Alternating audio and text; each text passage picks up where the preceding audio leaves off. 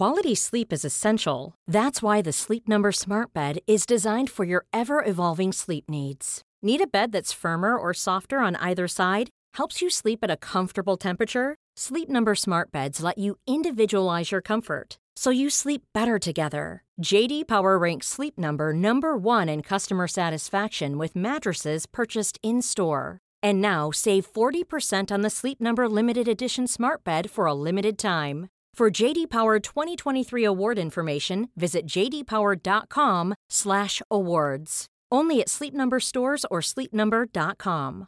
Hey, it's Paige DeSorbo from Giggly Squad. High quality fashion without the price tag. Say hello to Quince. I'm snagging high-end essentials like cozy cashmere sweaters, sleek leather jackets, fine jewelry, and so much more. With Quince being 50 to 80% less than similar brands.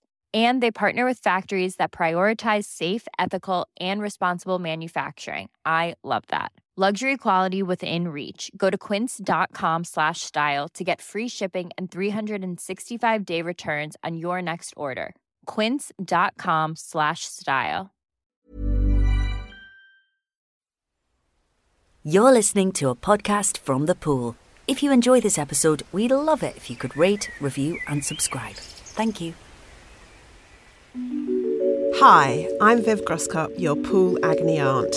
I'm here to tackle your emotional issues and dispense the tough love that your friends are too polite to give. On this week's Dear Viv, what to do when you've had enough of your husband.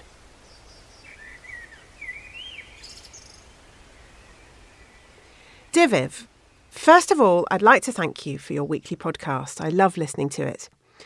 I don't know if I'm experiencing a delayed midlife crisis or just a middle-aged malaise, but I'm so discontented with my life, my job, and mainly with my husband.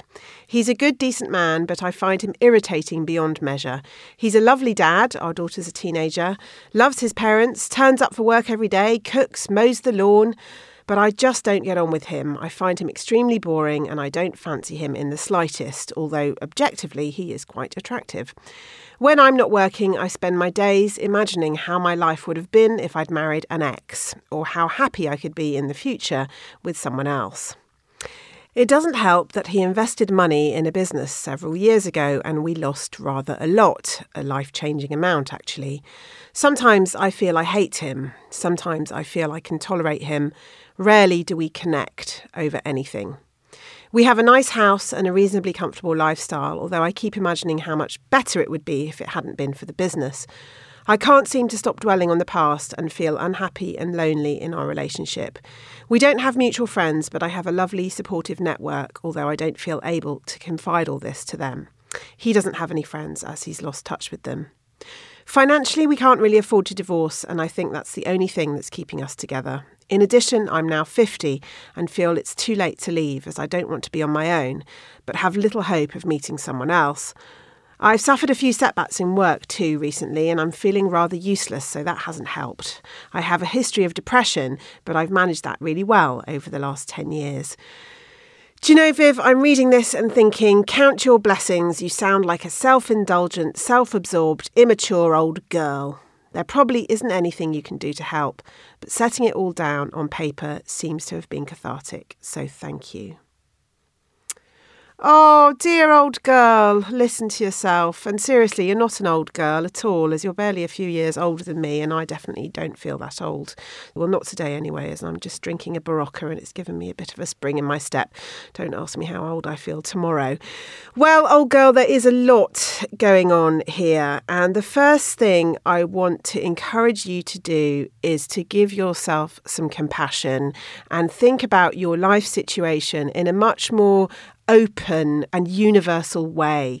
Please try and depersonalize this for yourself, because you're really not alone in any of these feelings in your life situation. You know, you're married and it's hard to be married for any amount of time. I was going to say for a long amount of time, but for any amount of time, marriage is difficult.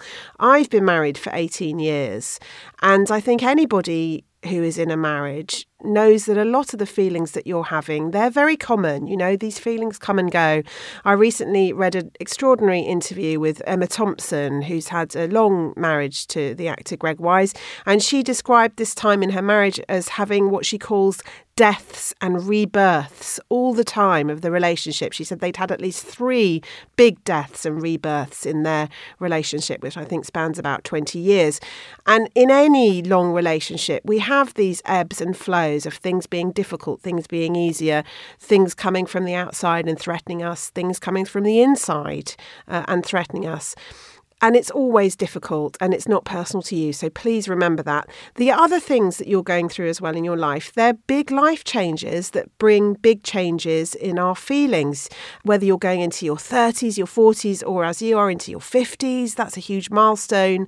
Dealing with being long-term married instead of being newly married, having teenage kids instead of being a new parent.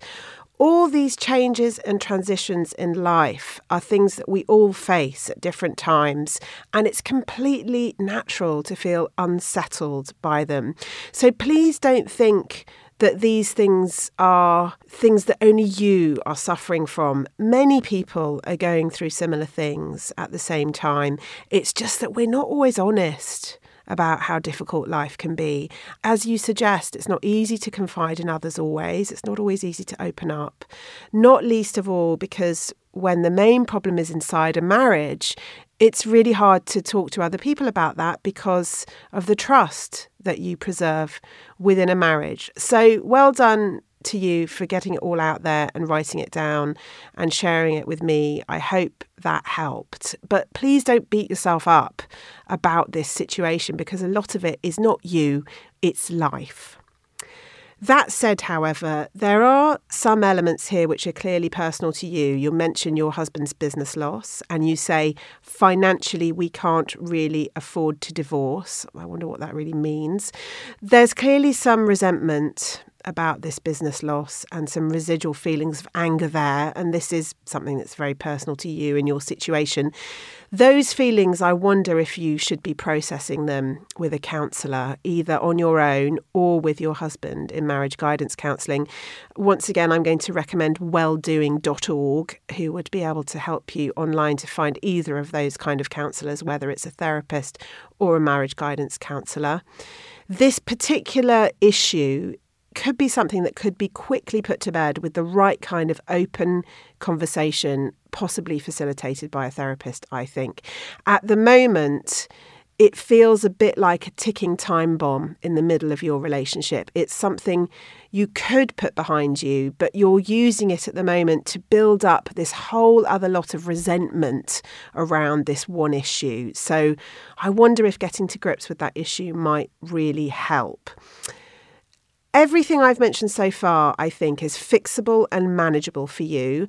But the flashpoints for me that worry me slightly about your situation are these: irritating beyond measure. Sometimes I feel I hate him. I find him extremely boring and don't fancy him in the slightest. You just can't carry on with someone if you feel that way about them. So either you need to find a way to change your feelings or you need to explore whether you really want to stay in this relationship. And this is not something that you're going to know overnight. I'm biased as I'm very pro-marriage, although obviously I don't advocate staying in a miserable marriage.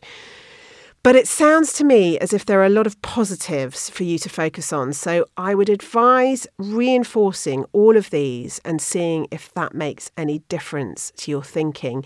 If you're still unhappy, even when you've done a lot of work on focusing on the positives, then that would be the time to investigate your other options. So let me point out the positives in your letter, in your situation. You say, we have a nice house and a reasonably comfortable lifestyle.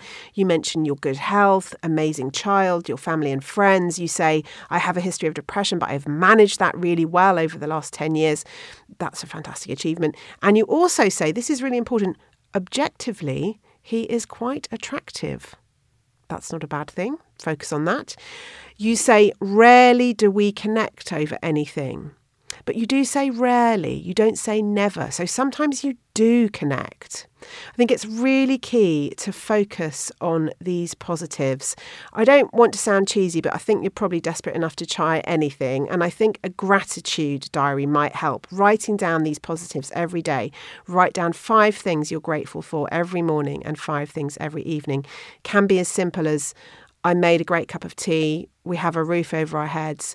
My husband isn't as annoying as I think he is. Focus on the good feelings you have for your husband and the good things that he's done for you. We all make stupid mistakes. We all go through periods of being a bit dull and a bit down, let's be honest. But life is long, and the more forgiveness, understanding and compassion we can find for ourselves and for others, the easier it is to get through. I'm sending you lots of love and lots of luck, old girl. That's all for today. If you have a problem you'd like to submit, please send your email to dearviv@thepoolltd.com or tweet us at thepooluk. Thanks for listening. Join us again soon. And sign in to thepool.com, where you can get more content specifically made by us for women like you. We hope we'll see you there. Hey, it's Paige DeSorbo from Giggly Squad. High quality fashion without the price tag. Say hello to Quince. I'm snagging high-end essentials like cozy cashmere sweaters, sleek leather jackets, fine jewelry, and so much more. With Quince being 50 to 80% less than similar brands. And they partner with factories that prioritize safe, ethical, and responsible manufacturing. I love that. Luxury quality within reach. Go to quince.com/style to get free shipping and 365-day returns on your next order. Quince.com/style. A lot can happen in 3 years, like a chatbot may be your new best friend. But what won't change? Needing health insurance. United Healthcare Tri-Term Medical Plans, underwritten by Golden Rule Insurance Company, offer flexible, budget-friendly coverage that lasts nearly 3 years in some states. Learn more at uh1.com.